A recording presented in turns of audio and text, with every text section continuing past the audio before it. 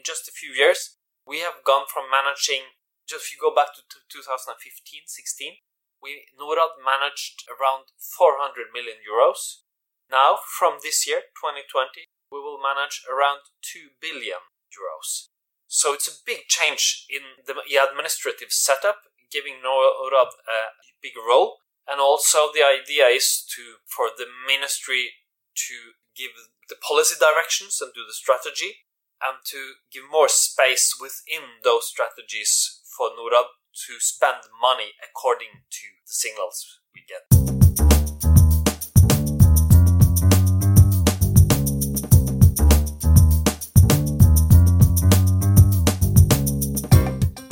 You are listening to In Pursuit of Development with Dan Bannock.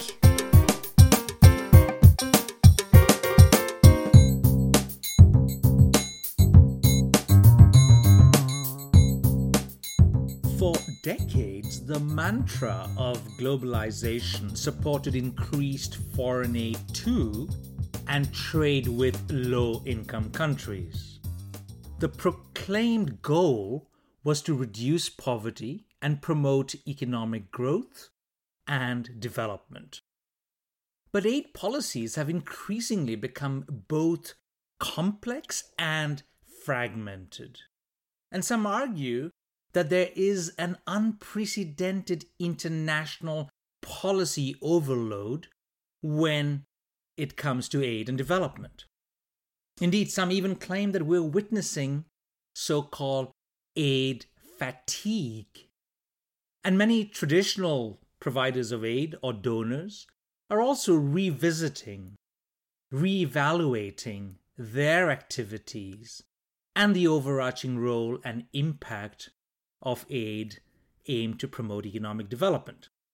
In a world which was already struggling to cope with numerous crises, even before the COVID pandemic struck, and these include things like, inadequate finance, food insecurity, and of course, climate change, the pattern and flow of development aid to low-income countries in the near future is potentially going to change in fundamental ways. My guest today is Bård Vegar Solhjell, the Director General of the Norwegian Agency for Development Cooperation, or NORAD. Bård Vegar has substantial political experience, having served as a Member of Parliament and Party Secretary for the Socialist Left Party in Norway, and also subsequently as Norway's Minister of Education and Minister of Environment. I began by asking him to reflect on the moral, economic, and political foundations of aid or development assistance, and whether it is still relevant in today's world. Indeed, isn't aid an outdated concept these days?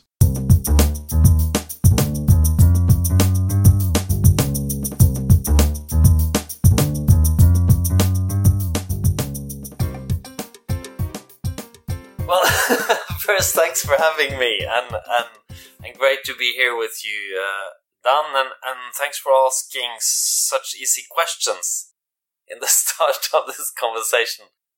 It's like the to be or not to be question of development cooperation. But and let me start by answering the last part, which I partly also did by referring to development cooperation. The term aid is to me a bit outdated. Yes, for several reasons, and one is that I think one of the great underlying ideas of the development goals that are now the Sustainable Development Goals, that are now kind of the global agenda or work plan for what we do, is that we, in a sense, we are all developing countries. And if you look at all of the targets and the indicators, no country can say that we have gone all the way. It's a common effort to reach them. So the perspective of the original perspective of aid, we are here, we want to help you to be like us, I think is outdated. Also, I think we have gone quite a way in understanding that if development cooperation or aid or whatever you call it, I mean, the actual the task of supplying money to projects for countries to develop, if it's going to work, it has to be based on some kind of interlinked cooperation, common willingness to invest in something, what we call the responsibility of the recipient as well, and thus cooperation more than aid describes at least how it ideally should be to work well. But that's just the rhetorical part of it. Then the question: do we need aid? I mean, it's a relevant and good question. There's a graph I show a lot. It's not possible to show here, but it shows that if we go back a generation to approximately 1990, development aid from Western donors to developing countries was the main capital flow from rich countries to poor countries. It was more than private sector capital, more than remittances. It was the dominant part. If you look at it now, it's totally opposite. Both of the remittances is more than 3 times aid. Private sector capital flows, even though they've gone down, or only foreign direct investments, which is just part of private capital, is more than 3 times development aid. So in a way, if you look at it in a quantitative perspective, it's definitely true that other capital flows are more important than aid. When aid or development cooperation or donor money still plays a role, I think it's for 2 reasons. One of them is very easy to see right now, is that aid is actually more robust than many other types of capital flows. While remittances is probably down 20 to 30% this year, private capital flows could be down even more. Development aid it's probably, I will guess it's a little bit down because the gross domestic product of many countries go down, but it's relatively stable compared to other kinds of capital. And the other reason is, of course, that development aid can do a few jobs, can reach countries, regions, can be used for purposes where private capital, whether it be from individuals or companies, will not invest. So yes, development aid or cooperation or donor money has a role to play, but it's certainly different from the ideas behind it when it started, and it's also different from the role it played just a generation ago.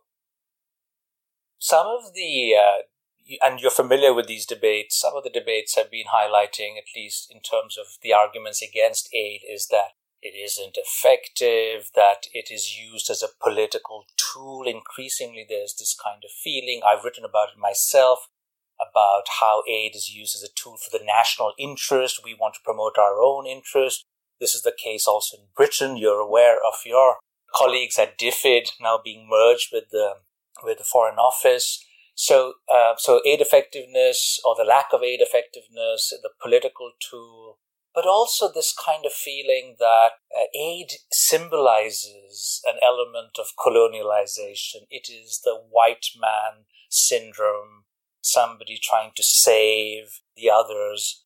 There's this argument that aid builds on notions that are outdated, even though the arguments for aid could be based on solidarity, which is something I know you've written about, right? So my question is, do you see, what is the role of solidarity in today's world? Is it outdated? Should we be just talking about national interest, effectiveness, what works? Or what is the role of ideology? What about solidarity with the most marginalized? Solidarity with the groups that are not able to speak for themselves? And also helping people who, maybe giving aid to an area to certain people where you can't really measure whether it is working or not, but you think it's a good thing. It's a good thing to save humans. Well, I'm a big fan of the concept of solidarity, like you probably know, and like people who know me from the Norwegian debate will know, but not as a purely altruistic exercise, not as me giving money to you because I think you deserve it. I don't think about myself, only give away. And that's because there's nothing wrong with giving away with a purely altruistic motive. But in the end, it will not provide enough support, enough mobilization. To me, solidarity means something else. And if you look at, for instance, the labor movement or the solidarity and NATO or other uses of the concept, it's not about altruism, it's about what I would call an enlightened self-interest. Workers organized and helped each other because if I help you with this problem, if I help you to get higher wages here or support your fight for decent working conditions, you will support me the next time. Or what we call the solidarity within NATO. If we back you when you're attacked, you will back us when we are attacked. So solidarity is more of an enlightened self-interest. And I will argue that the future of development cooperation lies more in solidarity or an enlightened self-interest than in just pure altruism. And I think, the most obvious example, the easiest for many to see is, of course, maybe climate change, where it doesn't matter where we cut emissions because it helps us all. So it actually helps many poor countries in the global south with long coastlines and very low altitudes that emissions are cut elsewhere. And the opposite around helps us in Norway if emissions are cut or renewable energy is produced elsewhere. But the corona crisis is, of course, another, obvious example of the same thing. We will not be immunized before most of the world is immunized, or at least we will just have to stay in Norway and never travel again. And the same for Germans and the Chinese and so on. But I think also that many other aspects of development cooperation have parts of the same thing. Global inequality is not only a problem in the poorest country, it's a problem for stability and security in many places. Migration plays into is an issue with advantages and disadvantages for many countries. It's not just about whether you're a recipient of migrants or you're a country where people are migrating from.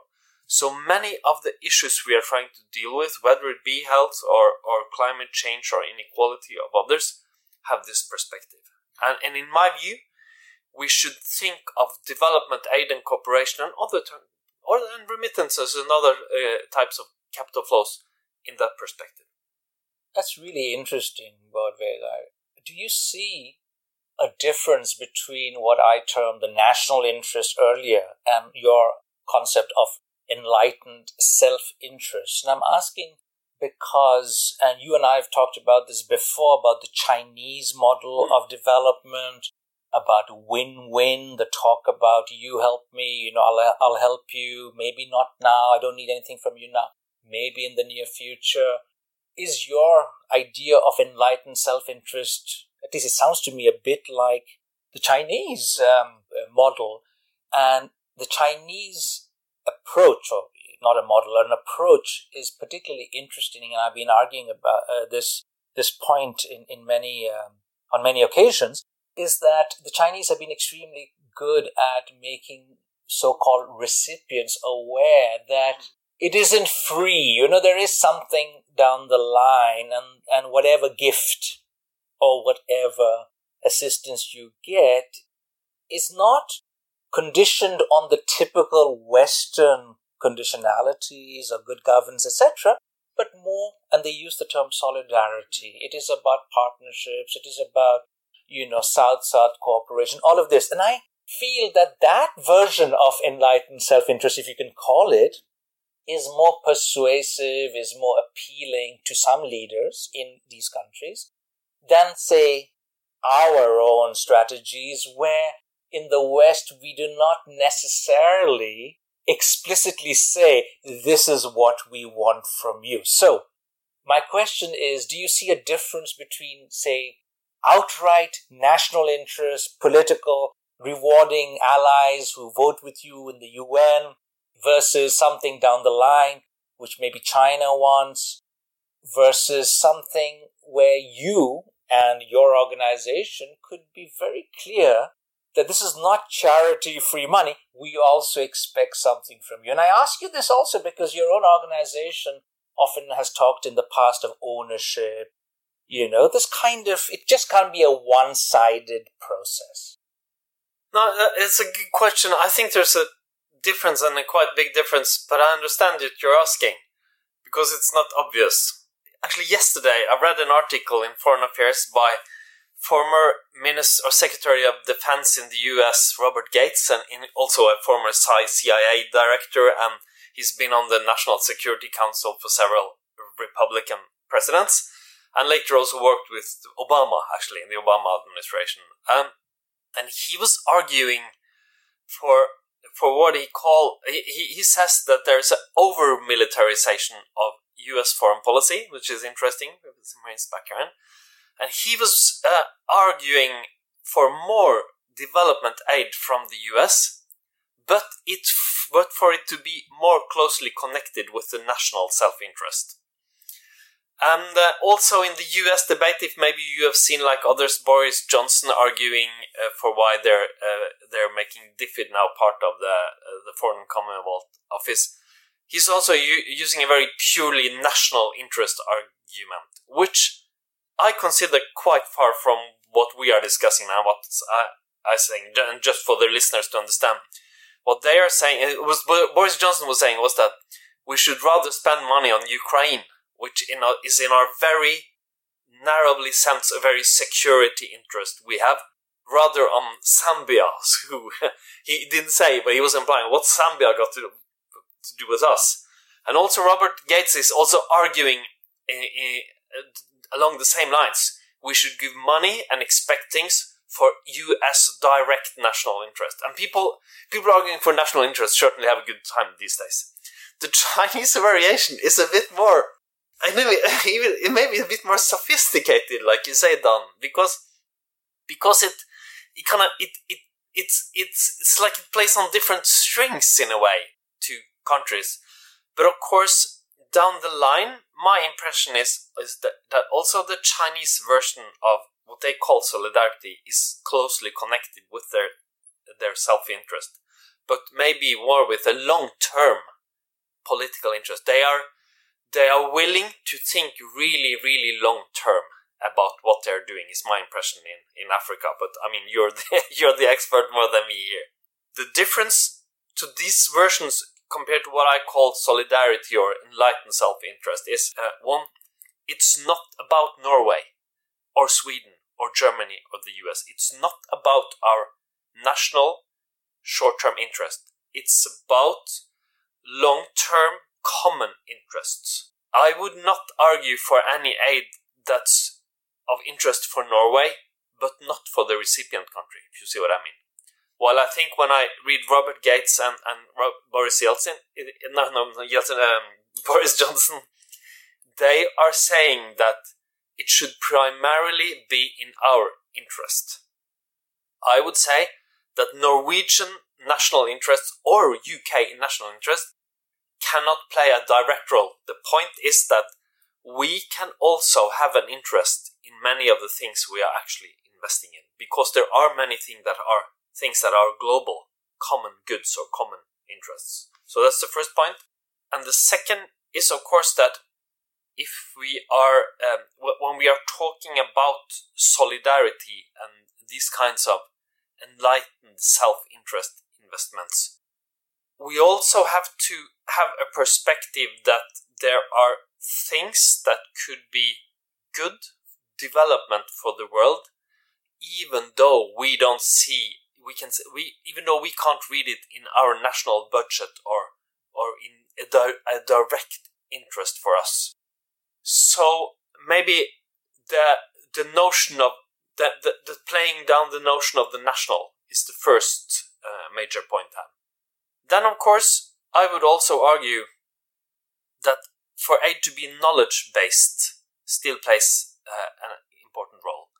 My impression is that in both the Chinese version and the Western version of strong national interests, one is saying that interests have a primacy to knowledge about what works. I strongly disagree to that.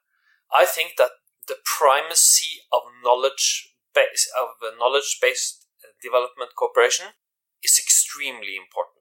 If something doesn't work, even though it's in our interest, we should not spend aid money on it. But of course, that goes for my view of how policy should be formed in any issue.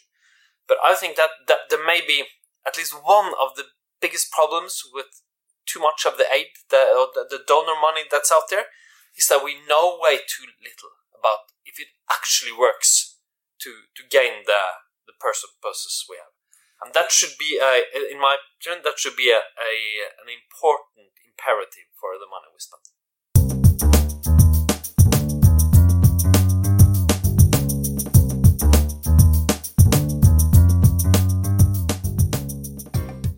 As an academic, this is wonderful for me to hear that you're interested in knowledge-based policies. And I'd like to return to this point later. If I can just pursue this national interest bit a little bit further, you're aware that in recent years, it's not just the China-Africa summits or the India-Africa summits, but we've also had the Russia-Africa summits. We've had now the UK-Africa summit in January of this year, February. And then Germany has also had similar, things. So I wonder whether, and I'd like to hear your thoughts on this. For many years, we've been saying that the Nordic model is different. The OECD has often said that, it's the Nordic countries and maybe the Netherlands which really has prioritized, say, poverty reduction as the major feature of their development assistance policies, whereas many other bigger powers have focused on all kinds of other issues. But we've also, in, say, Norway, moved away a bit in recent years. There's been much more focus on the role of the private sector, something, that I know you are also interested in.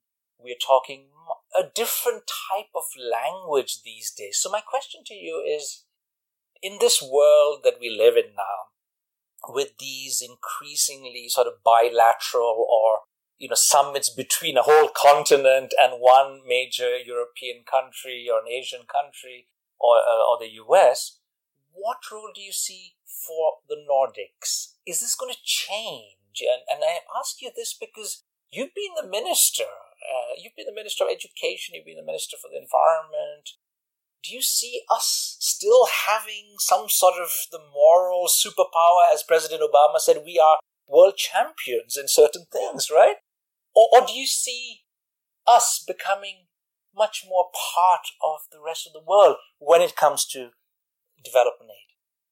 I think Obama's laconic comment was something like, if only everyone else could be like the Scandinavians, which is, in a way, and I read an interview or heard a podcast maybe with, what's his name again, Michael Ignatieff, the Canadian academic and former politician, who I think, I really like him and his thought. And he was also saying, he was calling us the damn Scandinavians.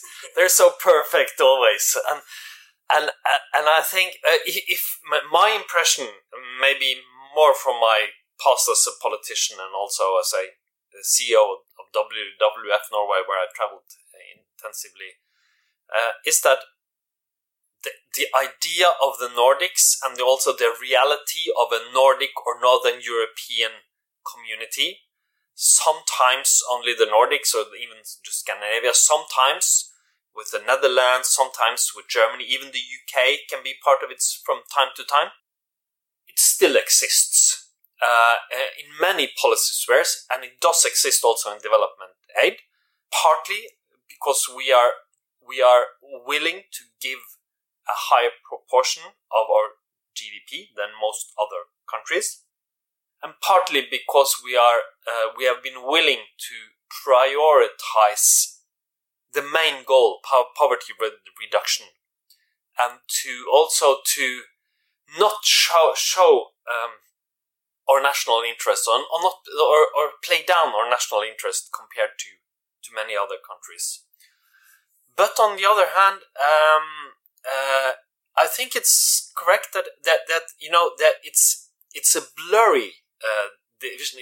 It's not a Nordic model versus an Anglo-American model. It's more blurry than that. For instance, the role of the private sector and getting more investments from the private sector has definitely started playing a bigger role in the Nordics as well. For instance, Denmark and Netherlands have become leaders in doing that, is my impression, more than many other countries.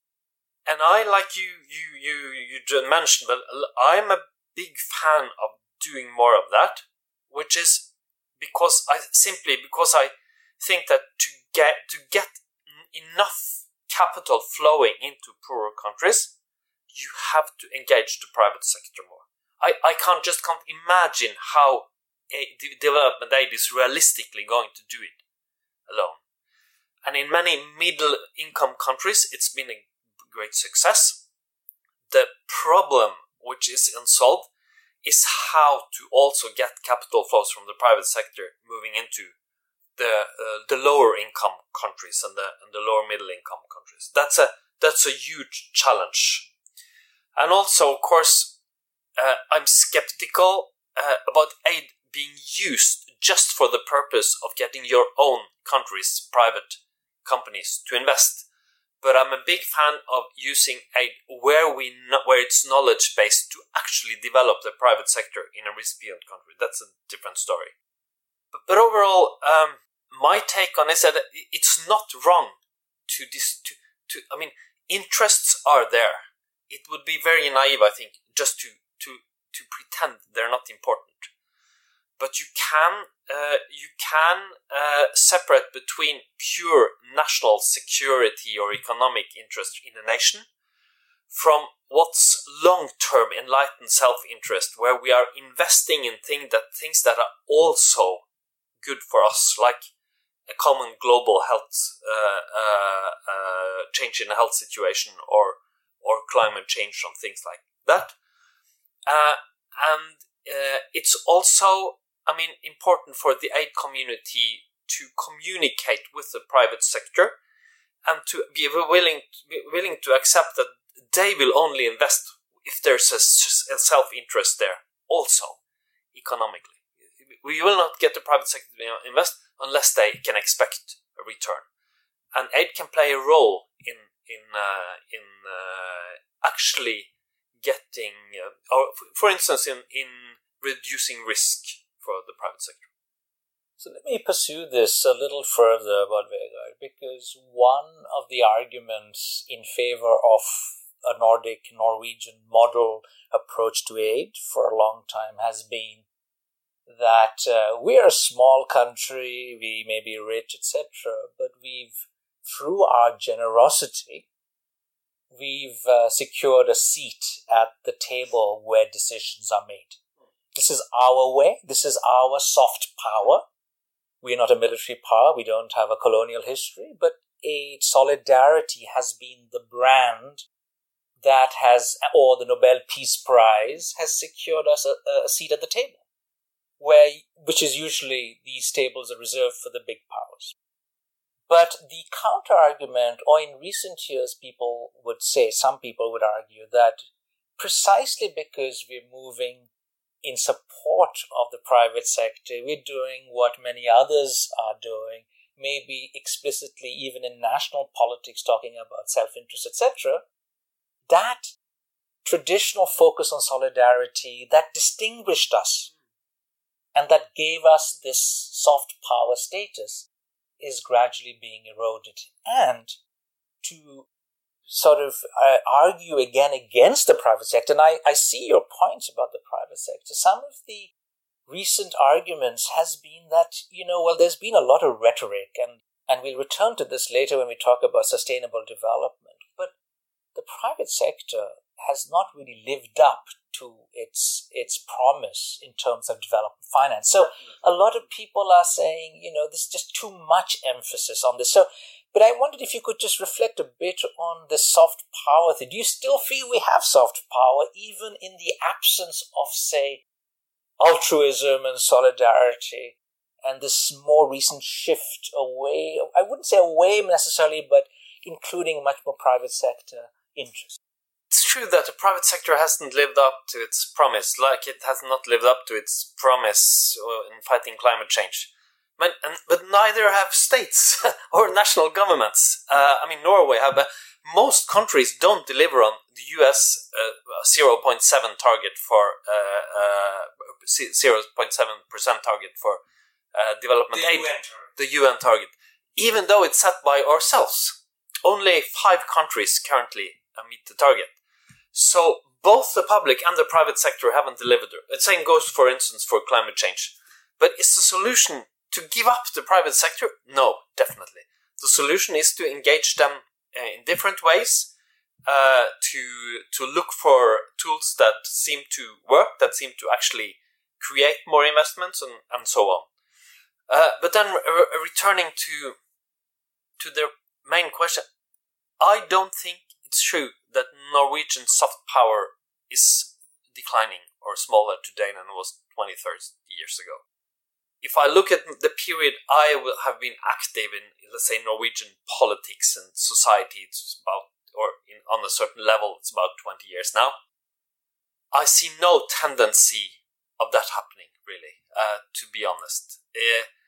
We have a very solid reputation around the world. We have dilemmas that are here. Some of them are maybe smaller than they used to be. Others, like the oil dilemma, is bigger than it used to be. And in terms of development aid, I haven't noticed a change in other countries' view of Norwegian aid. And truth is, I don't think Norway should do development cooperation because it will give us a good reputation and soft power. But I think it's true that when we have chosen to do it, it does actually deliver to that. And I think it's one of the reasons why it has so broad political support in Norway, is that for some, it's a purely altruistic motive or a purely traditional motive. For others, it's maybe what I'm arguing for, a solidarity or an enlightened self-interest motives. For others, it's part of a broader security policy, Norwegian power in the world or agenda. And for others, again, it could be all of them. And my impression, in Norwegian politics, the only group that's very critical of development aid, really, is those who want us to withdraw from the world, which is logical. That's also the same you see in the US and the UK debate. The conservatives in the UK, I'm becoming a little bit political now, but the conservatives in the UK have for quite some time supported a high level of development aid. And they've had internal debates, but many of them have. But the new tendency within that party, inspired by US and others, which wants kind of a much more self-interest and withdrawal perspective, the Brexit fraction of the party, they are more skeptical, and that's logical from that worldview. But from a worldview which is, conservative or even very self-interest centered, aid could still play a role, like I showed the Robert Gates, who's an American conservative, was arguing.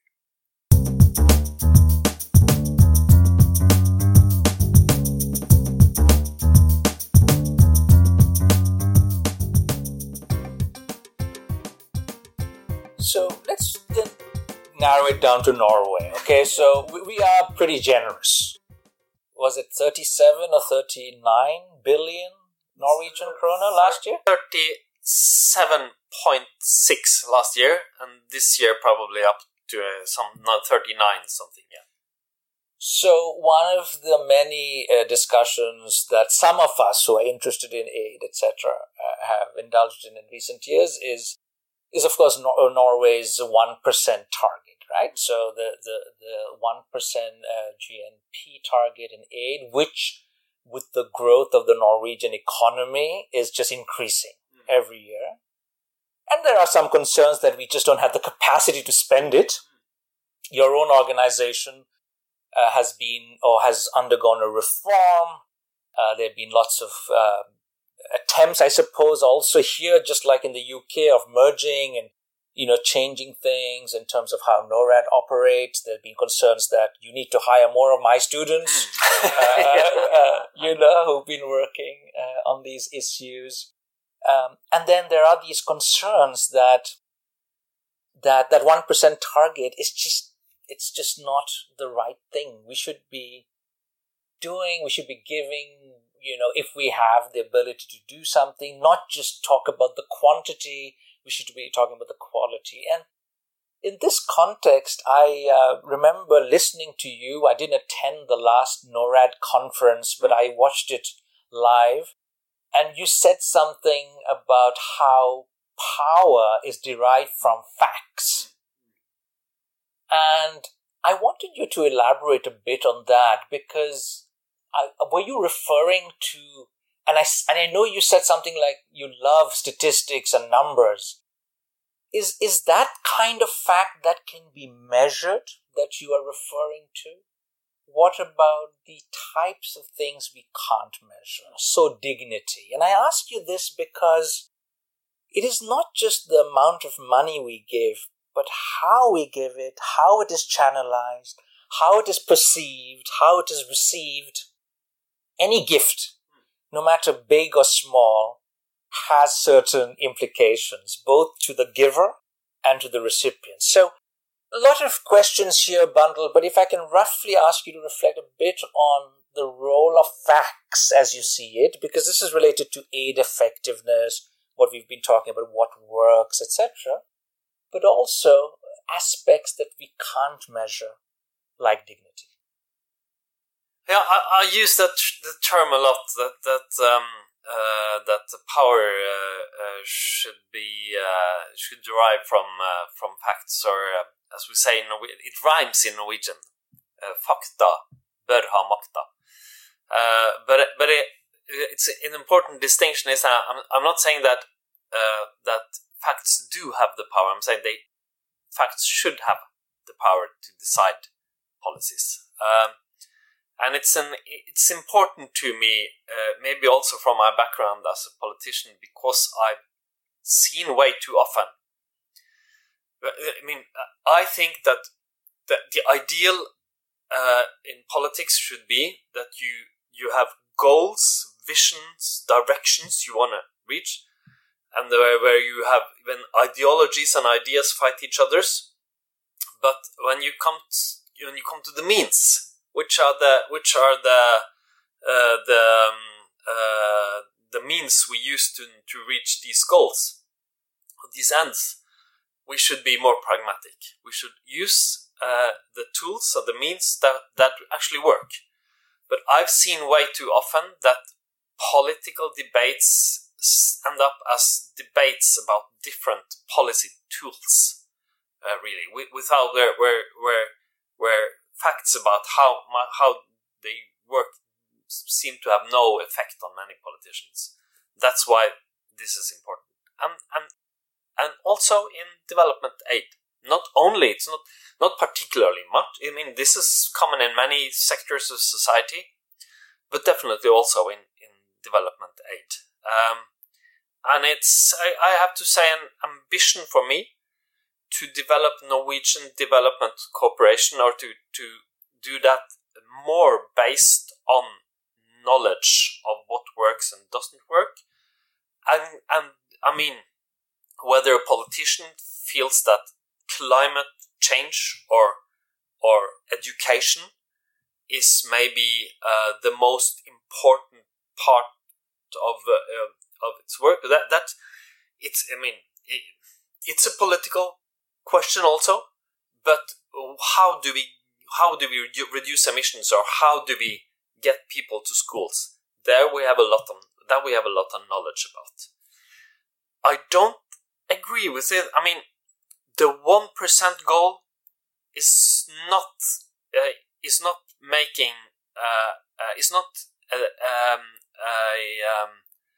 a guarantee for quality, but it's not a problem for quality either. I mean, you can always discuss that goal. It's a political discussion, but I'm quite sure that those who say it's been that it's stopped a discussion on quality are wrong.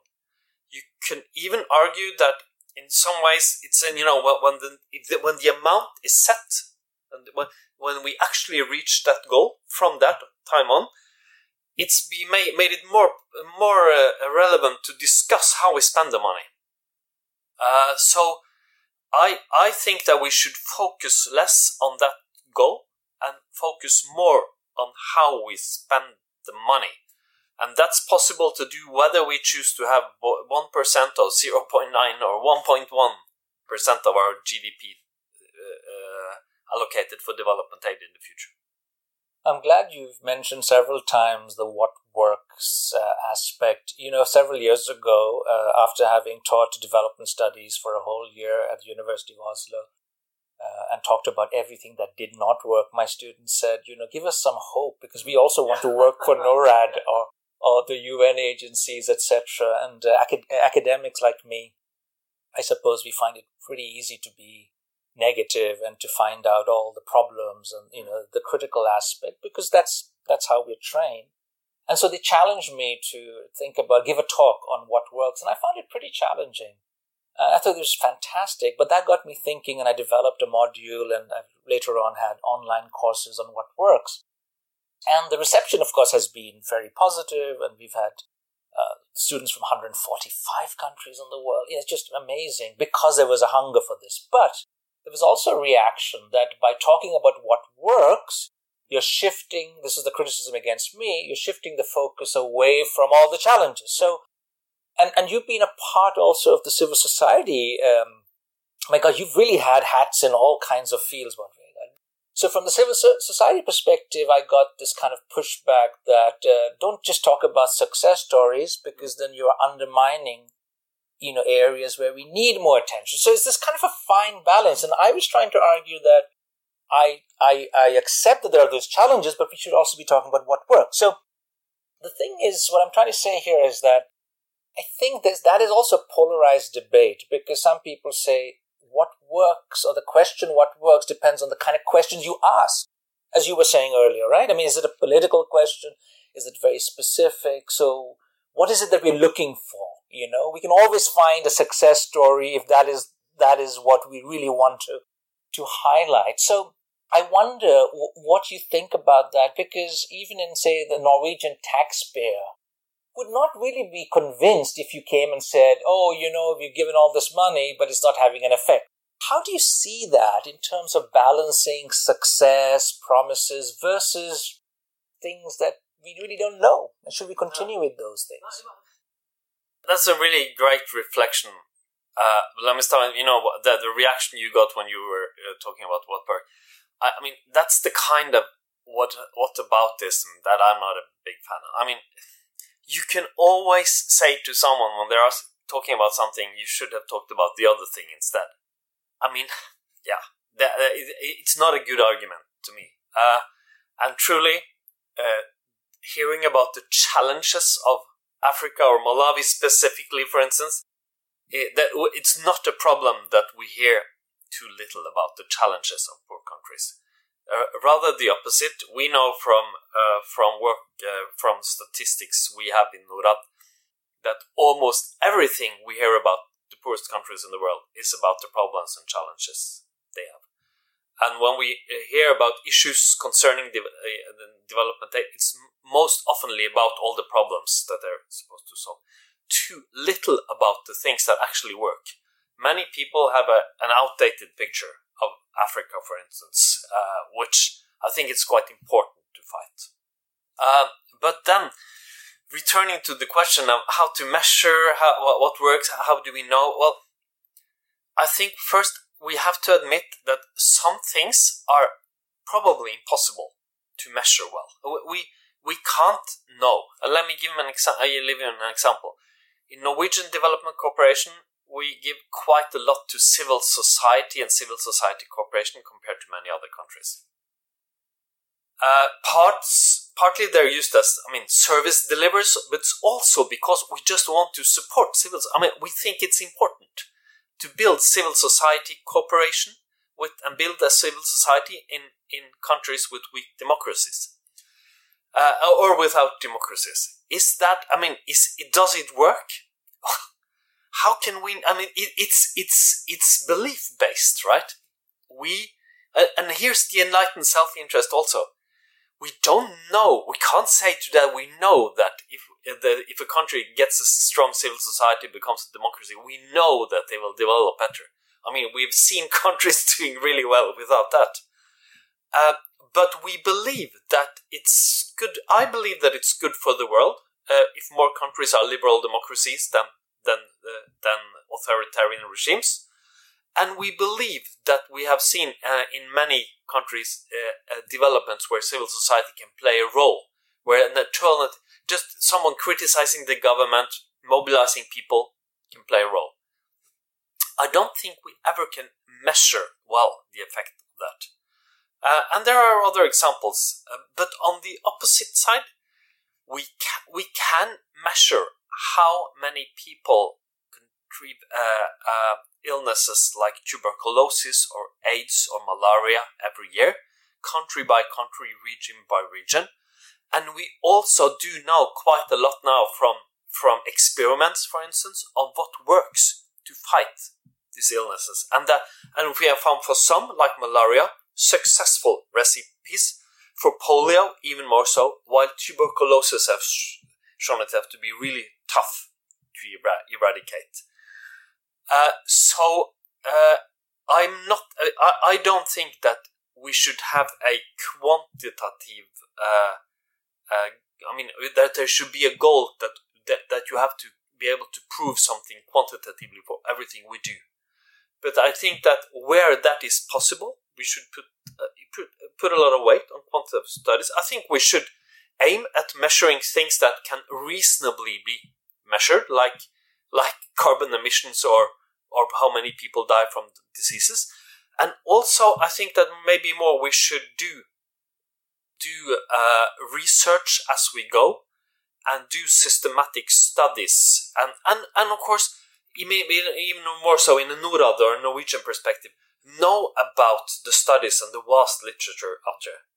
In many instances, for an institution like Norad, more than producing it ourselves, knowing about what's been tested is the challenge today. There's just so many things to talk to you about. I must just say, this is mid-conversation. It is a pleasure to have a former colleague or a former fellow academic here about Vegard. And thanks for coming. By the way, the sun is out in Norway and you're sitting inside here with me. This thing about knowledge, I think it is, wonderful to hear you say this. You said this right at the beginning of this conversation. You mentioned this now.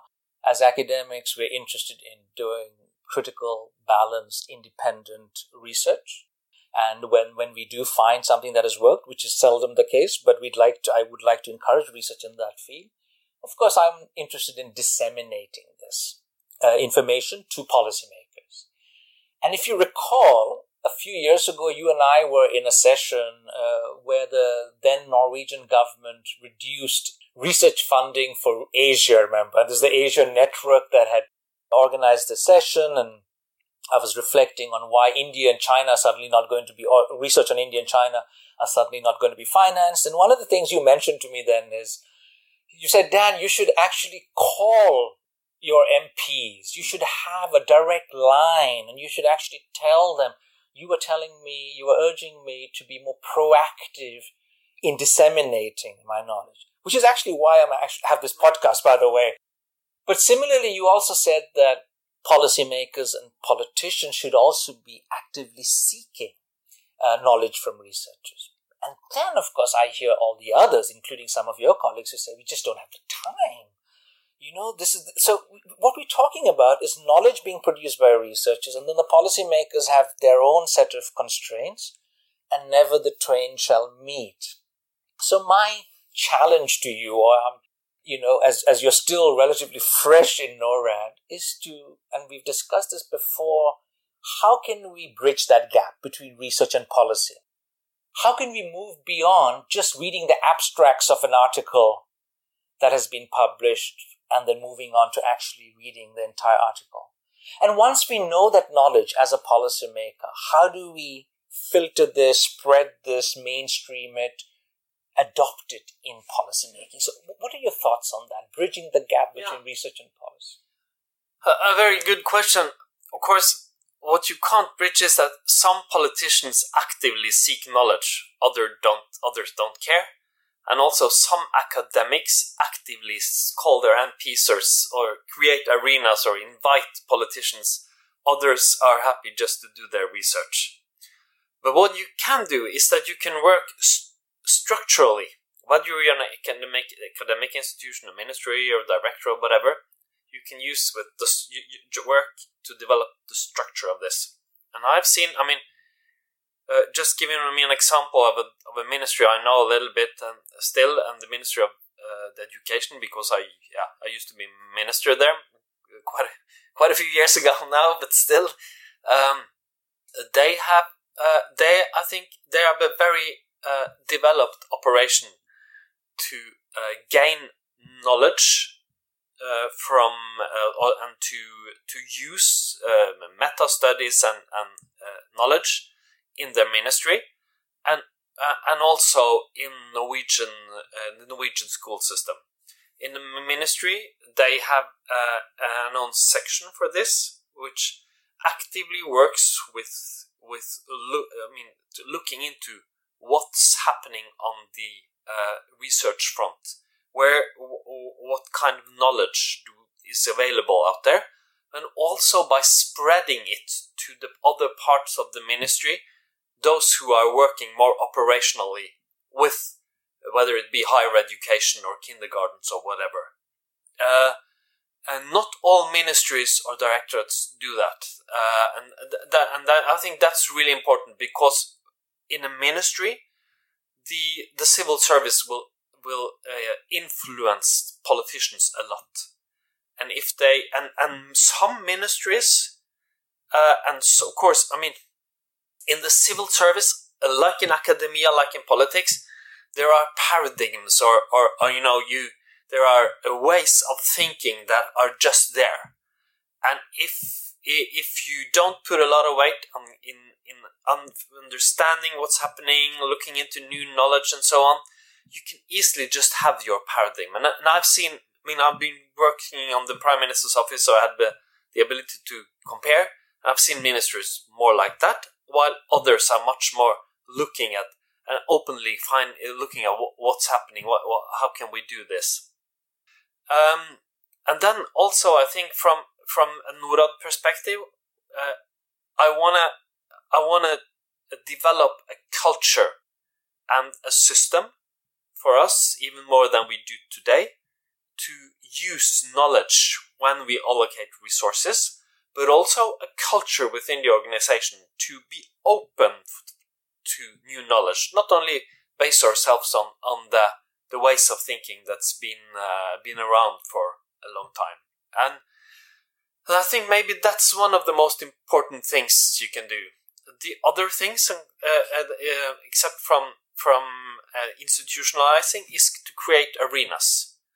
And that's maybe one of the big problems, that there are not many arenas today where researchers meet civil servants and politicians. Of course, there are some, but my impression is that the researchers I know predominantly meet other researchers in a vast number of conferences and seminars and dialogues and so on, while politicians tend to meet the private sector, unions, groups of voters more than academia.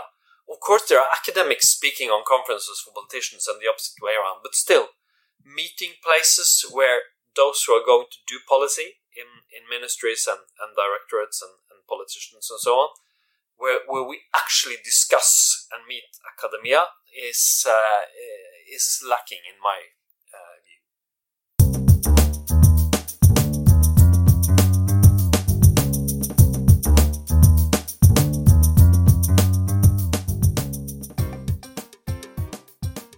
But Vega, let's just move on a little bit to what your organization has been doing. And of course, I don't expect you to answer for everything that has been done in the past, but I was looking at the reports from last year, our statistics, and I noticed, of course, that unlike, say, the Chinese or some other agencies, governments, we tend to outsource a lot of the money we provide and develop assistance to major international organizations. It's the World Bank through various projects, trust funds. It's the UNDP, UN organizations, and then through civil society organizations based in Norway, but also in the global north. And I have noticed increasingly this criticism that we are outsourcing, not doing things ourselves. And in that process, this outsourcing actually suits us well because we just give the money and we can argue that they pool the resources, will have greater impact. But if things don't go right, it does not necessarily, fall back on us. So I notice at least, and I'd like to ask you, do you think we should have much more of an active role in projects, rolling up our sleeves and doing things and sending Peace Corps volunteers and students, enlarging our the NORAD section in the embassies versus this outsourcing? That's one part of the question. And the second part relates to civil society that you also mentioned earlier. And I've been noticing, and I will have later this week a guest on my show, Degan Ali, and others who've been arguing that, the southern NGOs, civil society organizations, do most of the work, take most of the risk, and yet aid agencies seem to be providing most of the money to the northern NGOs. And the arguments are, of course, the northern NGOs provide greater credibility, accountability, the taxpayers they won't be worried, all of this. So a lot of people say we should be actually supporting organizations on the ground much more often, those who are taking the risks. And some of these organizations are saying that the UN and the World Bank are too distant. They don't really know. So what are your reflections on this kind of outsourcing that we've had of late? And do you see your organization, your agency, supporting more local organizations and taking the risk? Because there's always the risk that they may not have the capacity or they may not be able to report according to your standards. It's one of the big debates, not only within NORAD, but of course in many other institutions, and I think also with civil society and other actors. And through this, my main answer is that I would like to know much more about what actually works in different situations, but because I think we know too little. And there are very different views. But NORAD has, of course, developed from being an implementing organization to not implementing ourselves, to being purely a donor. Unlike, for instance, the French AFD or USAID, who also actually do projects. And also, then the other thing that should be mentioned is that we have moved towards putting a huge degree of what we do through multilateral organizations, but where we stand out is not the amount of core support, but the amount of project-based or direct support to projects through multilateral organizations. While we do very little bilaterally, really, compared to many others.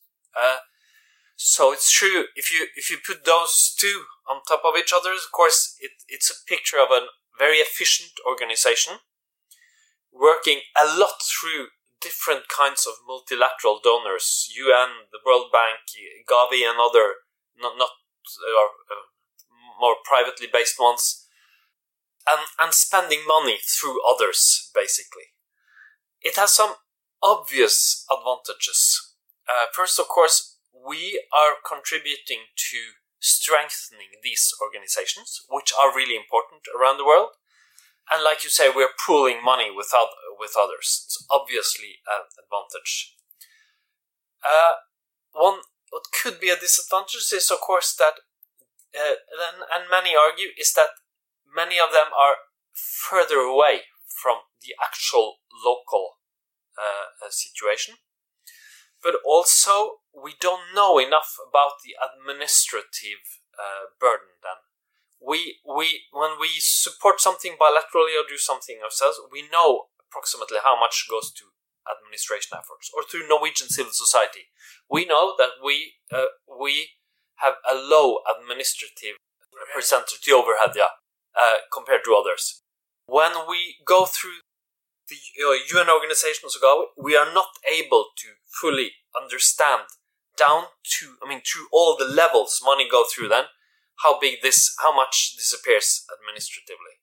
And we know how much Gavi takes, or the UNDP, but there are many levels before money actually is channeled out locally. So I think it's difficult to know for sure what's most efficient. And of course, very different situations probably require different answers to questions. But that is one of the questions that we are aiming to understand better in the project we've set up now internally, to look at technical and other issues, to understand, to be able to spend money better. And I think it's one of the key questions as a donor, as a peer. Which are the channels that actually produce best results in which instances? Let's move on to something I know that is close to your heart, and that is the concept of sustainable development. And we have, since 2015, September, the world has been talking about the 2030 agenda, which is not too far away. We're talking about sustainable development goals. The good thing is that, of course, the private sector has shown interest. There's more growing awareness of the sustainable development goals, etc. But the sad thing is that progress has been extremely slow. And most UN reports, now we have this high-level political forum, there's been some success, but it's just going too slowly. And we've been studying this in India, in China, in Malawi, in Kenya, Rwanda. We're looking at sustainable development, and there's a lot of positive momentum in terms of, say, energy, in terms of, there's now a growing focus on inequality. But my impression, and I head the Oslo SDG initiative, and if I can be a little critical here, I feel that somehow this agenda has not really caught the attention of the world leaders. And it is not surprising, because these are ambitious goals, and some people say these goals are just they're ambitious because they're meant to fail. Even if we reach something, that's good, it's symbolic. There's so many other things, there's COVID, it's all pushing us back. What are your thoughts on this? Because one of the things you said earlier was that there are no developed and developing countries, we're all in the same boat. It's not about donors and recipients, and the Sustainable Development Agenda, of course, makes that very clear. And yet, just to get that kind of attention, say, on extreme poverty reduction, or on gender equality, or on climate, has been a challenge. A lot of low-income country governments tell me we simply can't prioritize, or we are asked not to prioritize when we have to because we have so little money. Others say we are barely finished with the Millennium Development Goals and now you're introducing a new idea, SDGs. Still others say these are just very elitist. We don't have the local ownership. But on the other hand, and I know you're a big fan of this, right? So sustainable development is wonderful because it talks about both the environment, which you've been a minister for, and development. How do you see that being merged? What are your thoughts? Are you optimistic about the 2030 agenda? Well, it's a bit hard to be optimistic about 2030 these days after COVID-19, and truly it will be extremely difficult to reach the goals, definitely. While I'm still a bit optimistic, let me explain a little bit. First, it's true that I'm a big fan of that agenda, mostly for two reasons. I think it changed the way of thinking and the way the agenda was set out in ways that were necessary and important. Firstly, like you said, by merging different perspectives, the social development perspective, the economic, the environmental, into one, which was absolutely necessary, I think. And that was important.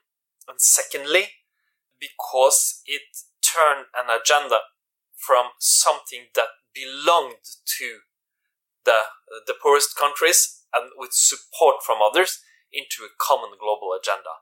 And not only it was not only about countries, also about this agenda belongs to you and me and the private sector and NGOs and everyone. And my clear impression is that the SDG agenda has, after 5 years, it has caught on much more broadly than the Millennium Development Goals were able to do in 15 years. I think you see it in the private sector even more than in government politics. It has really caught on and changed the way you talk about development, sustainable development in the private sector. That's a really positive thing. But then there's, of course, another change from the Millennium Development Goals, which makes it almost impossible or very hard to reach the goals. While most of the Millennium Development Goals were percentage changes, you were trying to achieve goals going from a certain level to another level.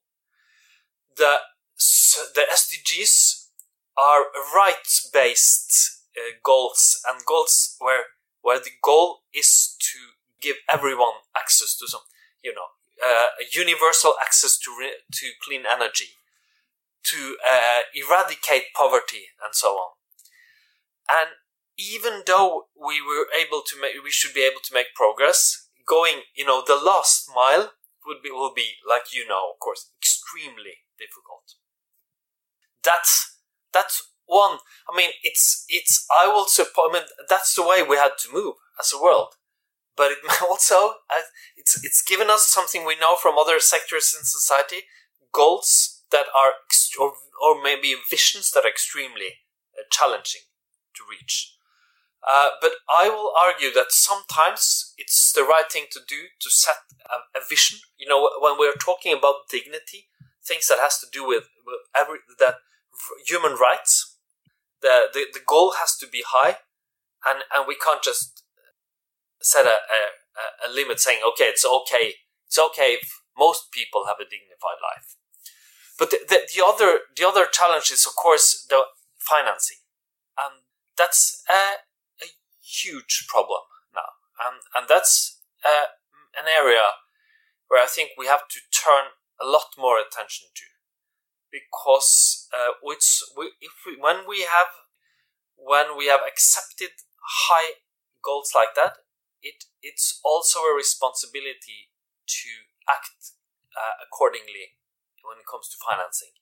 And neither governments nor the private sector have done so far.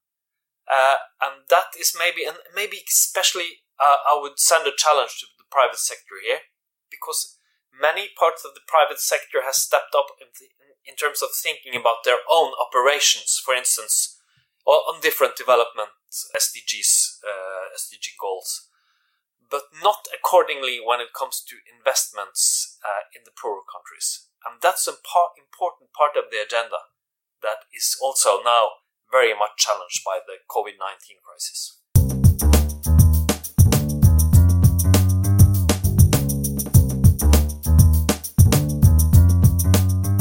When I reflect on what I've been studying and reading of late in terms of sustainable development, I feel that it is really a wonderful concept because it talks about both environment, climate change, and also development.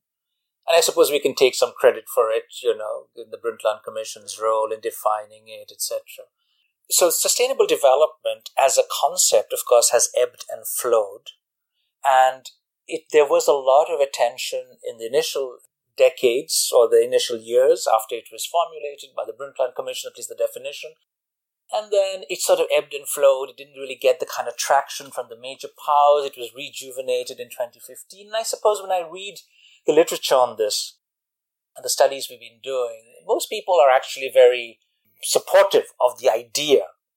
And the 2030 Agenda provides that platform of bringing these diverse set of issues. I suppose the challenge is picking and choosing, because the idea is that you are actually supposed to not pick and choose. You are supposed to see the whole list of goals, and they are exhaustive. And for some countries, that is a big issue. As some Indian scholars would tell me, you're talking about fifth floor issues when we are stuck in the first floor. We have immediate concerns that have to be resolved, right?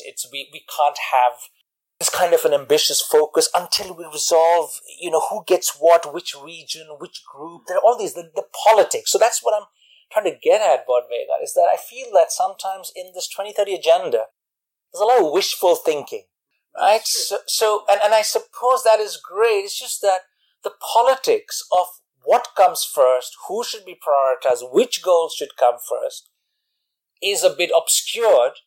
And it gives the impression that this is too idealistic. It is not anchored in reality. But, I mean, that's in a way true, but the world is political, Don. It's not a research-based set of the 18 goals that are I mean, the after a long 10 years of research. It's not like the UN climate panel on climate change, right? It's a political negotiation. And it ended up where, in a situation where, well, we'll take all these goals where, and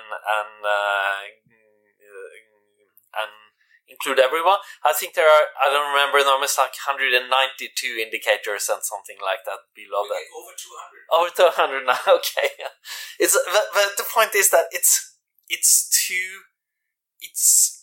is, first, the agenda is too complex. The goals are extremely high, but maybe we shouldn't think about them as accurate goals, where the ambition is to clock in perfectly on top of everyone. It's an agenda of more of ambition than it should think of it as an agenda of ambition more than an agenda of accurate goals. Then, of course, the other dimension is, Gro Harlem Brundtland once said that, and in Norwegian, famously to Norwegians, everything is connected to everything else. And I thought that was so stupid. I remember I was a young man at the time, 20 or something. And what does that mean? Now I think it's, one of the wisest things that said. It's really true. But at the same time, you're not able to act on anything if you can't separate things. You need it for your organization, for your investment. You need to actually separate into something that you can work with. And that, I think, what has happened with the SDGs is that companies and countries and the NGOs do that. They do their job as part of it, and then they try to do little harm on other parts. And I think we, in a way, let's accept that's better. But some big actors, like Norad, for instance, will have to take broader considerations. Governments will have to do that.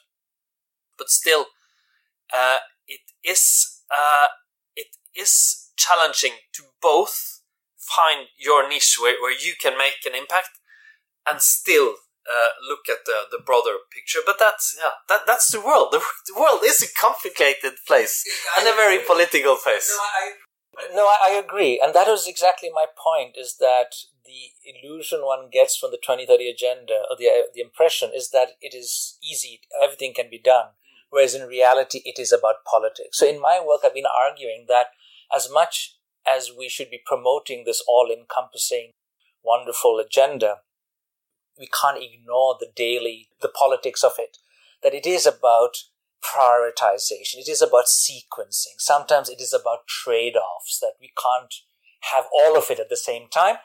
But you're right. And by the way, you are still a very young man, Bodvega, so don't worry about that. Everything is connected to everything. I mean, and I've had extensive talks with Grow on this. But I wonder, in terms of NORAD, do you think, how do you think, we have like less than 10 years now for the 2030 agenda. We should be talking about maybe 2060 agenda, as the African Union talks about, much more longer term. What would you like NORAD to do? I mean, what are your priorities? Do you see your role changing? What is it? Is it health, education? Will it be conditional on countries adopting, showing enthusiasm for the SDGs? Let me first say that, I mean, NORAD, my starting point is a very well-run organization with, extremely skillful and knowledgeable people. I'm very impressed. And I also see when we try to hire people, we get hundreds of applicants, and we're like the 10th or 11th most popular employer by students from social science and the humanities faculties and universities. So we are really, really lucky. And it's also a very established institution. And Norwegian Development Corporation is, if you generalize, it's well run and quite good, and gets good reviews compared to many other donor countries and so on. But with huge challenges also, of course. And maybe if I were to put out a few of the things that I think is important, the first is returning to what I've said several times already, that the fact should have the power in policy making and also in aid management. It's a hugely important issue, I think, and to develop that even more is important. And there's a specific reason why it's important for NORAD now, and that's because in just a few years we have gone from managing, just if you go back to 2015-16, NORAD managed around 400 million euros. Now, from this year, 2020, we will manage around 2 billion euros. So it's a big change in the administrative setup, giving NORAD a big role. And also the idea is for the ministry to give the policy directions and do the strategy, and to give more space within those strategies for NORAD to spend money according to the signals we get. And if we are going to do that well, if we will be detailed, manage less detailed, we have to have even more systematic knowledge about what works and what doesn't work, and how do we fulfill the policy goals. So that's a huge challenge. Secondly, I think that the SDGs, and I think will dominate even more. Right now, something happened that made the world totally focused on COVID-19. Things happen from time to time, but if you look at the developments over time, we had the Millennium Development Goals, we've got the Sustainable Development Goals. I think these kinds of common agendas will be there, and I think it's a huge and important challenge for NORAD to connect to develop from being from the traditional aid thinking to being an important donor and part of the Sustainable Development Goals. And that means gaining the knowledge and understanding we have about fighting poverty, but also being able to implement for other Sustainable Development Goals. And if you look at Norwegian aid, there's many goals, many issues, and we have to accept and be able to fulfill those different policy goals. If I were to mention one more thing that I think is important for NORAD, it's also to be an even more strategic partner for all our implementing partners. Like you yourself pointed to, we are not implementing ourselves, we are working through others. and to be a good and critical and strategic discussion partner and donor, whether it be to the World Bank or the UN organizations, Norwegian civil society, through the embassies and countries we work directly to, I think is extremely important, because that's the main tool we have for securing quality. I've really enjoyed this conversation, Bodveig. Just absolutely the final issue that I want to talk to you about, and that has to do with our summer holidays. Both of us were on holiday the last 2 weeks, and the weather was pretty bad. It's been raining, and the sun is finally out. But I read in one of you used to write a weekly column, I think, for Stavanger Aftenblad. I do. It's not a weekly. I write. I have I think it's every 6th week. I write there. Yeah, I still do. But I read in one of your columns you were ranting a bit, or you were dissatisfied with journalists who cover the weather. And I wonder, do you think, and we haven't really had so much time to talk about the environment and all the issues I know that you're also interested in, do you think we've become better in terms of predicting things? I mean, I've never used the YR app as much as I have during this summer. We all are stuck, this lockdown, staycation, and all of this. Do you think our knowledge about climate, weather, and also in journalism, has that improved since the time when you wrote that column? Oh yes. I mean, this is like, I don't know, 2, 3, 4 years ago. It's not so long, but it's improved a lot. I mean, climate journalism has really developed just the 2 last years or so. I'm quite impressed, actually. And I think one reason for that is, of course, that climate has developed from an issue a bit in the periphery of politics and society to very much in the center of the private sector politics, even everyday life from time to time. And the other thing is that I think journalism has become much better at connecting the environmental issues and climate, particularly to everyday life. And one example is, of course, the weather. The weather and nature around us also is a good example, is changing because of climate change. Less so in Norway than in many other places, but much more than many people know.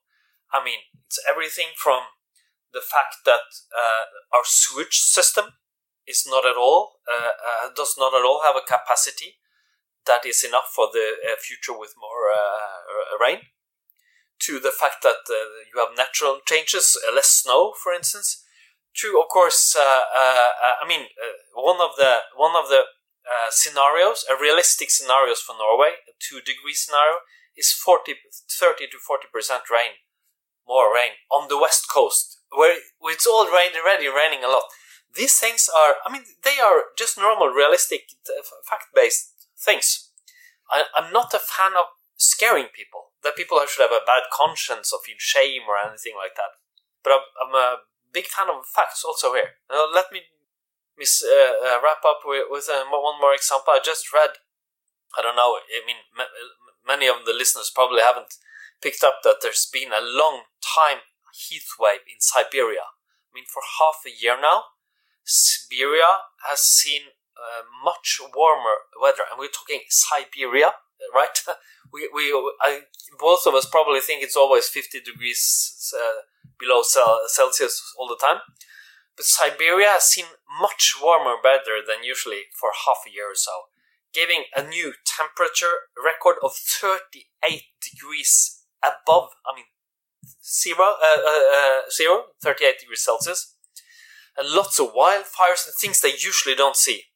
And there's a new report that has looked into it now. It doesn't only say that it's probably because of climate change. It said it's virtually impossible that so many days in a row with really warm weather would happen without the effects of climate change. So science has also developed just in a few years here and made it much safer for journalists to actually look at these kinds of things and report about it. Bodveig Solhjell, it's been such a pleasure to have you on this podcast. We can keep talking about all of these issues. I hope you'll come back at a later point. You've only been the Director General for half a year, but I'm sure there will be numerous opportunities to continue with this conversation. So thank you very much, and fortsatt god sommer. Thank you. In a few years, there'll probably be a lot of things for you to criticize and bring up again on this podcast. I've really enjoyed the conversation too.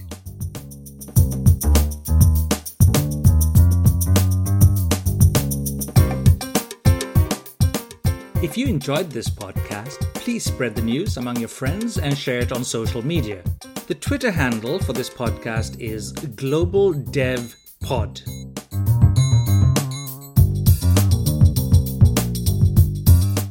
Thank you for listening to In Pursuit of Development with Professor Dan Banik from the University of Oslo's Center for Development and the Environment. Please email your questions, comments, and suggestions to inpursuitofdevelopment@gmail.com.